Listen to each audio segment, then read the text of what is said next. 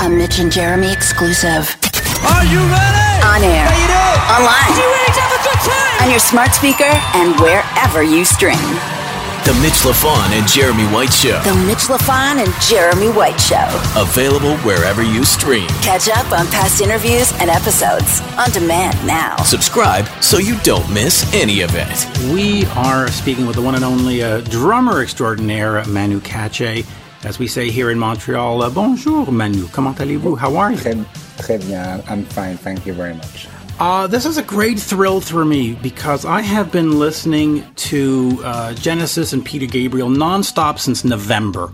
I've been on this 6-month, 7-month tear and just listening to the rhythms and the sounds. And what I find beyond their voice is the soundscape that is created from the drums and the rhythms. Okay. It's terrific. But let me get started with our local guy, Daniel Lanois.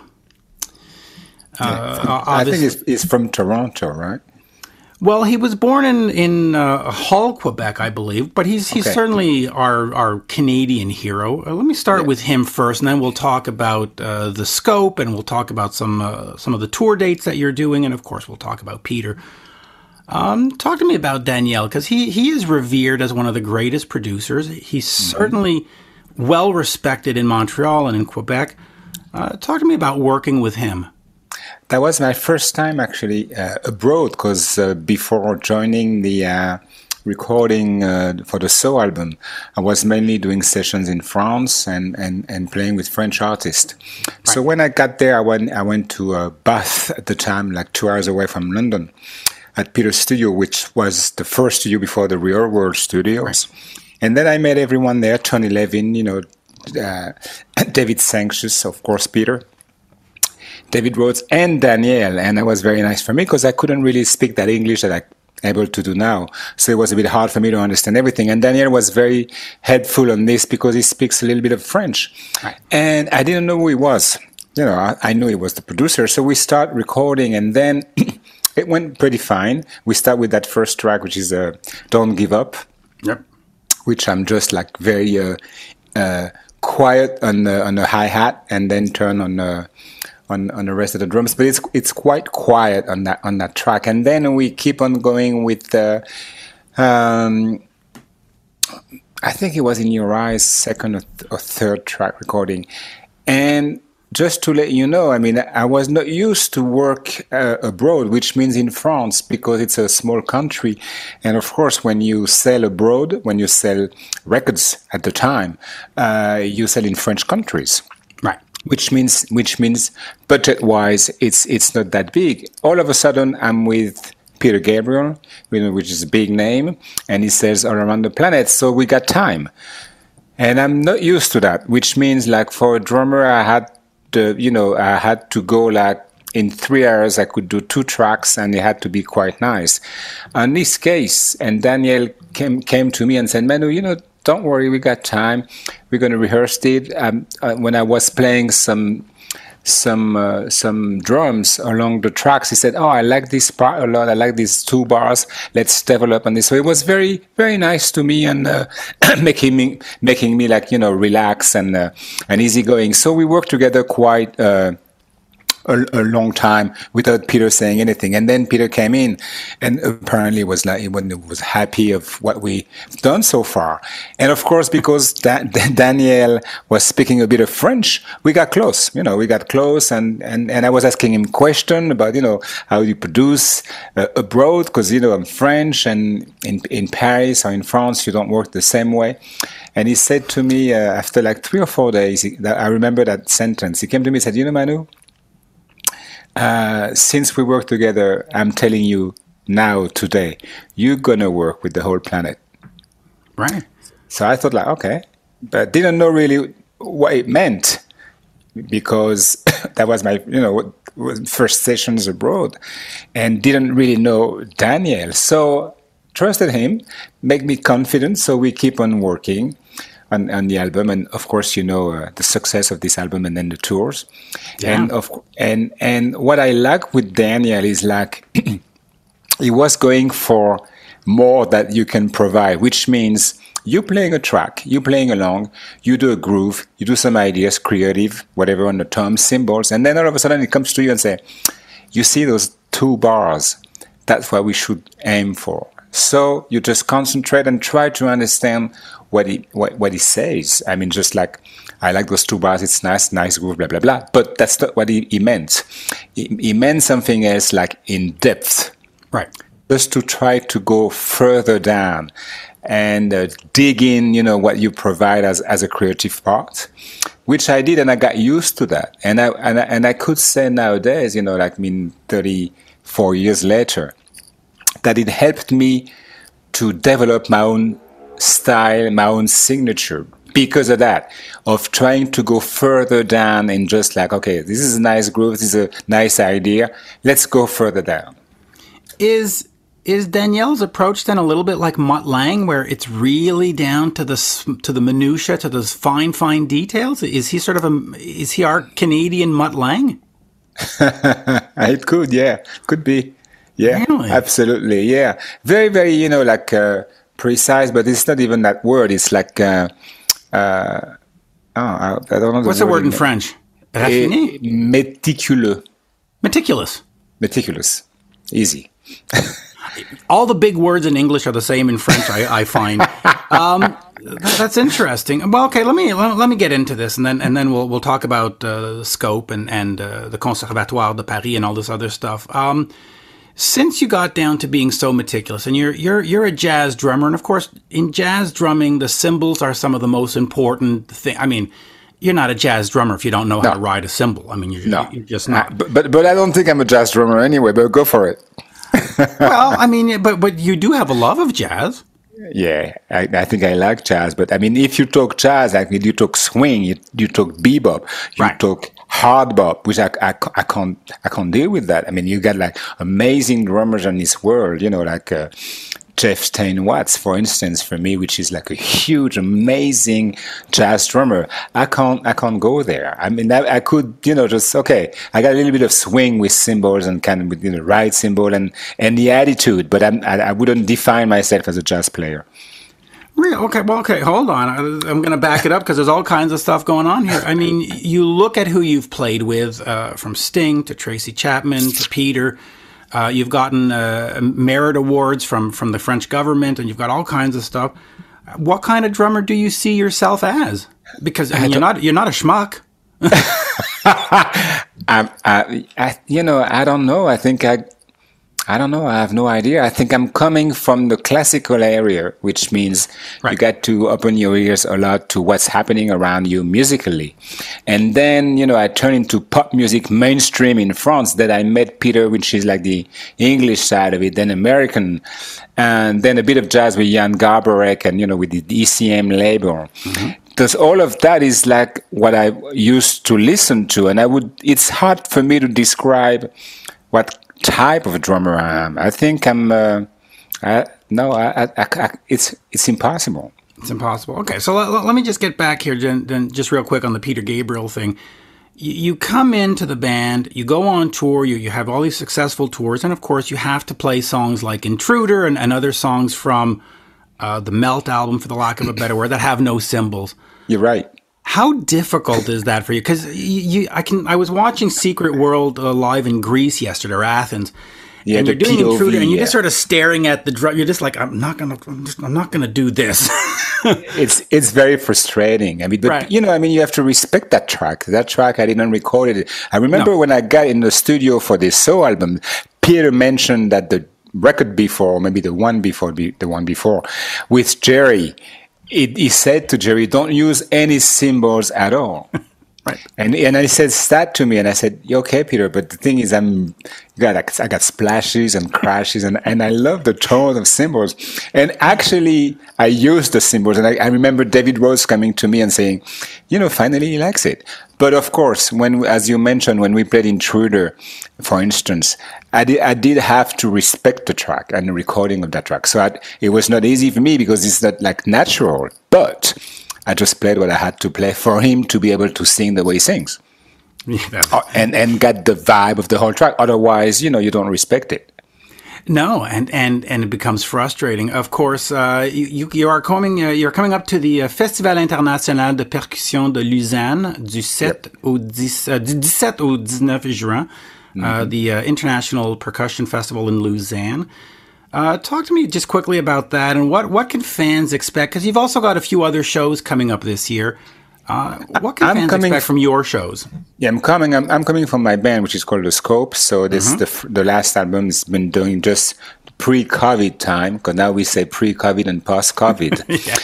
so and we know what it is. So we recorded that album in France before the COVID, and then we toured a bit. Then we had to stop, of course. Right. And so that's pretty much electro jazz, but it's not like swing, but it's electro jazz with sequences, and I hope this is going to work in Lausanne, that we got a video screen behind that, because I had some featured guests on the album. I hope I'll be able to show the audience the guests. And then, of course, playing live is very different from, recording an album. So it's much more improvisation, much more freedom.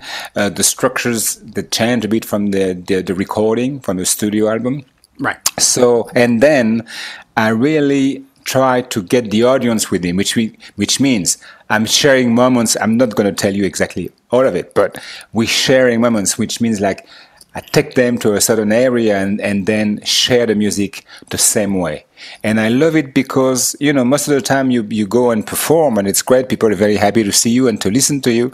And it's a kind of a passive way. They applause and smiling and tap with the feet, but that's it.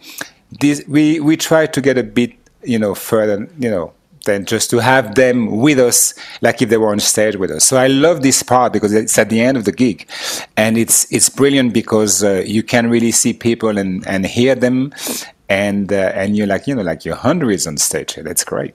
It's great. Just quickly talk to me about doing the solo records, because of course, and I'll just keep repeating it. You've played with Tears for Fears, for Sting, and Peter Gabriel. I mean, the list is just. But there's got to be a certain satisfaction to doing Un Statique and The Scope and Touchstone. Talk to me about that. It's been my 10th album. So I'm telling you, when I started it, I had the opportunity and the chance and the privilege to do it with the ECM.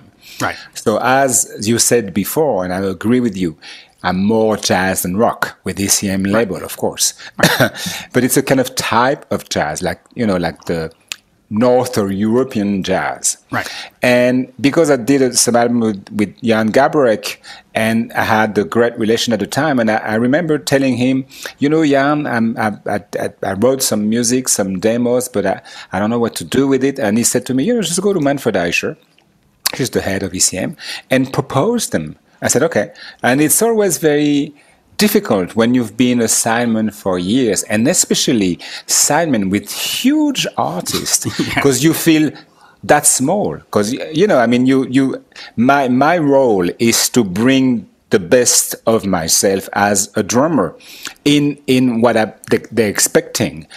But then writing music is a different ball game.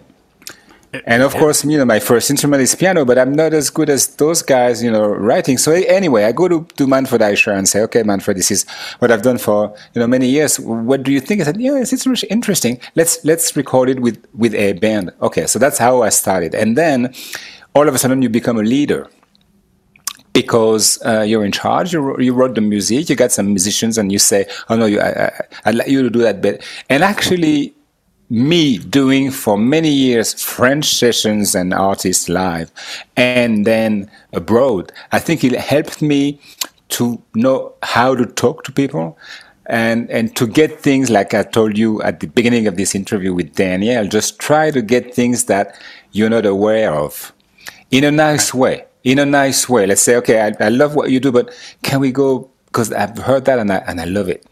And then it's great because it's an exchange thing. It's very interactive, and it's beautiful at the end of the day. But it took me many years to go there. I could add, thinking of it, if I think of my career before, I could have done it, 20 years before. I was not ready for that. I think in French, we say, j'ai fait mes classes. Right. When you paid your dues. Exactly. And then I think I was ready to go on my own. Is that something, because you announced recently, and I interviewed Tony in April, and he had said that he had finished the Peter Gabriel album, and you said the same thing in an interview recently. I lost my train of thought. Okay, go ahead. Actually, we're not finished yet. We're going back in July to finish it. Oh, you're going back into... Okay, so all right, let me ask you quickly about that then. In terms of making a new record with Peter, how much of the drums are live off the floor, and how much is, programmed drums and loops? And do you do like we talked about Mutt Lange before? Do you do like 80 takes of the drums and then you sort of comp them all together? What's the approach? Yes. Yeah. We do a lot of takes. So just for you to understand, I got 3 kits. I got an electronic kit. Right. In the big studio, in that big control room at Real World, because then it's easier to talk and to talk about the structure, to talk about the groove that we trained, the et cetera, et cetera. So I'm with all the guys in the same room with an electronic drum. So, Peter can sing. There's no problem with the sound. Then I got a small kit with like a lot of tape on it, like sounds like in the 70s. In the back door, but I can see them, but of course I have a talk back to talk to them, but I'm very close to them. So that's the second kit. So when we track the songs, I try first on the electronic kit, then I go to the small kit, and I go then in another room with the big kit, with the regular kit, with all my stuff, everything's open, live and sounding. And then each time we do a few takes on each kit. So when we finish with one kit, and even if Peter says, Manu, I love it, this is great, why don't we try with the big kit? So I'm used to that. I know I'm going to use each kit. And at the time when we did the recording for So, and actually for us and Up, for us, because Daniel was there at the time, Peter had put together, which was beautiful. We don't do that anymore. What we call an African kit. Peter is in love with African music and African artists. Yep. And traveling around the world, he just collected a lot of stuff, a lot of percussion, and he brought them back in England. So we put up kind of a African kit with an African tambourine that I was hitting with my left foot, like a big djembe, and I put a bass drum pedal on it, and then other djembes when I hit it with like mallets.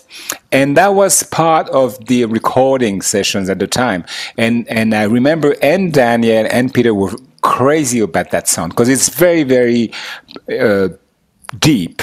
It's a deep, it's not. It doesn't sound like a regular kit, but we don't do that anymore. Now it's mainly the small and big kit, and actually the electronic kit is more like to get a vibe, to get an idea of what we're going to do, and then I go to 2 other kits. So when you're playing live then with Peter and Stings, do you use triggers? Is it just your drum? Like, I don't want to say, are you cheating? But I mean, are you enhancing the sound? No, I'm using my drums, my regular kit. And on my regular kit, on each toms, on the snare and the toms and the bass drum, you have a little hole where you have the plate. Right. With the name of the drums. So we got the idea with the technician at Peter's studio when we did that old tour in Back to the Front? No, the one before in the 80s, the big tour, the Secret World. Yeah, thank you. There you go. Secret World Tour. We managed to have jacks inside those little holes, getting to a MIDI transmitter and getting to the MPC. So which means when I was hitting the rim of each tom or the snare, I added a second sound.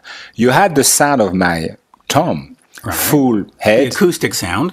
Exactly. Plus, if I was hitting the rim as well, you had 2 sounds together. That was the thing. Wow. It's like being an octopus. Yeah, that's the way it goes. Oh, that's the way to do it. All right, so let me ask you quickly then about this sort of upcoming album. 20 years in the making. Seulement. C'est rien. I've had a chance to have a daughter who's now 19, so there you go. she represents the Peter Gabriel lack of album. Yeah. But do you go into the studio and does he come into you and say, listen, we just did that So tour, the Back to the Front. It's a great album. Let's do So Part 2, or do we just do something different? Like, where are we going in terms of songs and music? Actually, the way it went, I mean, I remember, that's very funny because, you know, it's that world is very special because I was during the Bridge, the new record of Sting's album in Italy at Sting's place, you know, at the second lockdown, because I think it was pissed off doing nothing, and we were all, so I went to Italy and recorded that part of that album, and then I got a call from Peter saying, Manu, I got an idea, I'd like to record a new album, what do you think, would you be on? I said, of course, Peter, I'd love to, it's great. Okay, so you know, I will talk to your manager and we fixed the dates, and then it's fine. And then my manager says, okay, Manu, that's going to be those days. Are you available? Yes. Go in the studio. Very happy to be there. David Rhodes, Peter, of course, and Tony Levin and myself, just the four of us, plus engineer. And it just says, okay, that's what I've done so far. Listen to it and let's try to play around. That's all it is. And you got I think we cut like 19 tracks. Wow.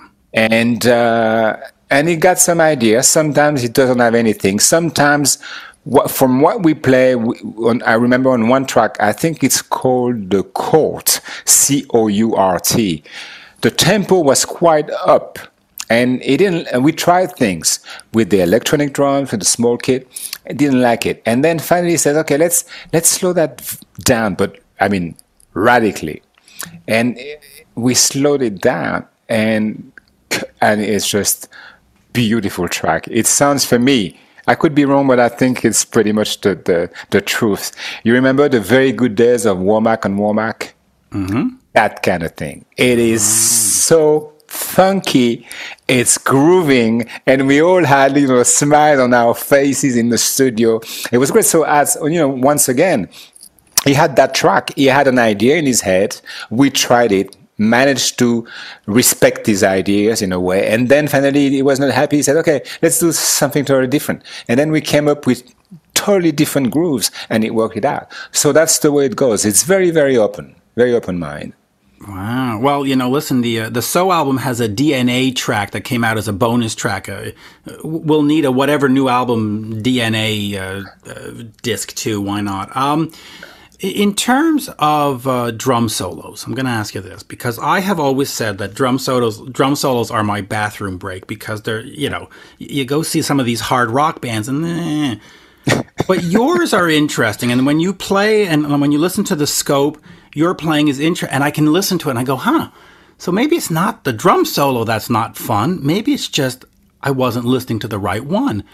What do you do to keep drum solos interesting? Because you have me completely fascinated when you play. Whether Peter's there or Sting's there, when you're playing, I'm listening. I mean, thank you very much. I think, once again, my background is classical. So I've been listening to a lot of classical music. I'm a huge fan of Glenn Gould. I was a huge fan of Erik Satie. So I guess, even if I can't play this because it's very difficult, I just listen and listen and listen many, many, many times. And I guess, you know, your brain reacts a different way. And I remember, of course, you know, the time went by. When I met Jan Garbarek, when you play with Jan, it's a very special thing with him. You play 2 hours on stage. The guy doesn't talk, doesn't say hi, doesn't say goodbye. Everything is on chart. And I'll chart it. Yeah, everything. Wow. And of course, you know, you got freedom to interpretation, but everything is written, and it's everything is following. It's a kind of big work. I remember at the time, Eberhard Weber and Rainer Brenninghaus, the piano player, we all had a moment, which means like, you know, you want to take 15 minutes to do a solo, go for it. And I was facing this, and Jan came to me and said, Manu, would you be okay to do a drum solo? I said, yes, but you know, if you want me to go for 15 minutes, that's going to be hard. So I have to tell a story, let's say. Yeah. So I remember listening back to the other, you know, the old guys. I'm not going to name all of them, but you know, like Buddy Rich and Buddy Gene Krupa and all those guys. Yeah, all those guys. And technically, I'm so far away from those guys; they're just monsters. But when you listen to those guys, there's some of them are telling you a story. I mean, you could follow a path. And I thought, you know, with my technical level and with my brain, I'm going to try to show the audience a path. Right. So then, because of doing it and redoing it, I think I developed as well a way of doing a drum solo, which is not like, and goodbye. Listen, I grew up on the hard rock stuff, all your Bon Jovis and Def Leppard and all that stuff. And great. I mean, those guys are great. But there are some bands in that genre where a drum solo is just torturous. You're just like, oh, for fuck's sake, just stop it. But, yeah. I'm sorry to cut you, but I think it's like most of the time I really insist on this. I think it's drums is like a melodic instrument. Yes. If you use the toms, I got splashes. If you got like different tones, you can mix them all together and just, you tell something. I said tell a story, but you colored things, and then it's like a melodic solo. It's not just like a rhythm solo. So that's why that I really tried to insist on that of colored things, and I don't know. It's my view. Well, it's a great view. And listen, I had the same view with guitar solos, and then I heard Michael Schenker, and I just went, because he's doing it. The solos are like songs unto themselves, if you know what I mean. Like there's a melody, there's a progression, and you go, there you go. Absolutely. There you go. I agree. I agree. I know we're going to run out of time soon, so let me just quickly. Sorry. It's all good. Let me quickly ask you about one of the greatest albums ever made. Eddie Van Halen, speaking of guitar solos and Guitar Heroes, said, "I didn't need to buy another album after this one. I'm done. Wow. This is it for me."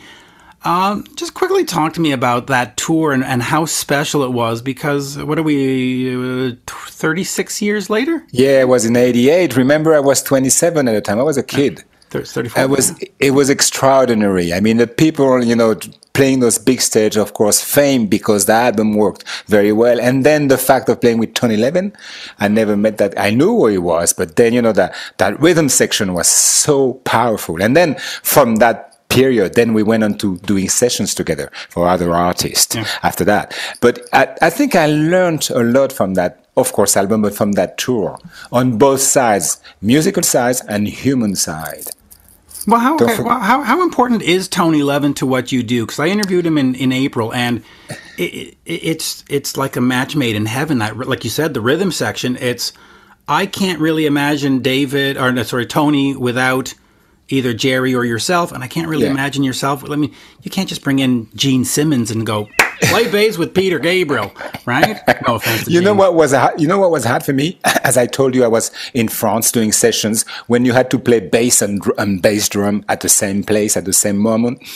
All of a sudden, I get with Peter, and Tony's in studio, and actually I do a groove with some, bass drum pattern, and he's not on it. And then he listens, and then he plays another part, and then I try to do the same as he does, but this changes, and I thought, okay, that's not the way to go. This guy is not just like a regular bass player. Once again, is installing a vibe. So let's play around that vibe instead of trying to lock with his bass lines.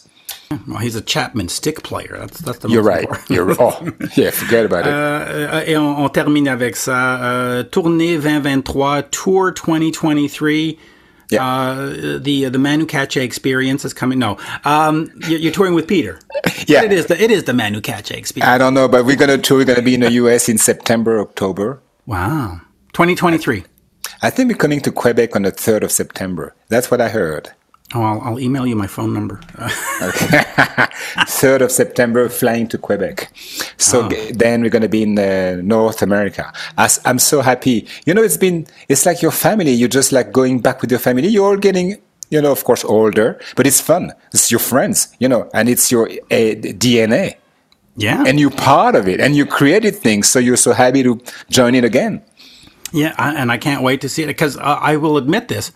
I have never seen Peter live because it just never worked out. Okay. Whenever he came to Montreal, I was either in some other town, or I was sick, or I couldn't go, or there was work. Shame.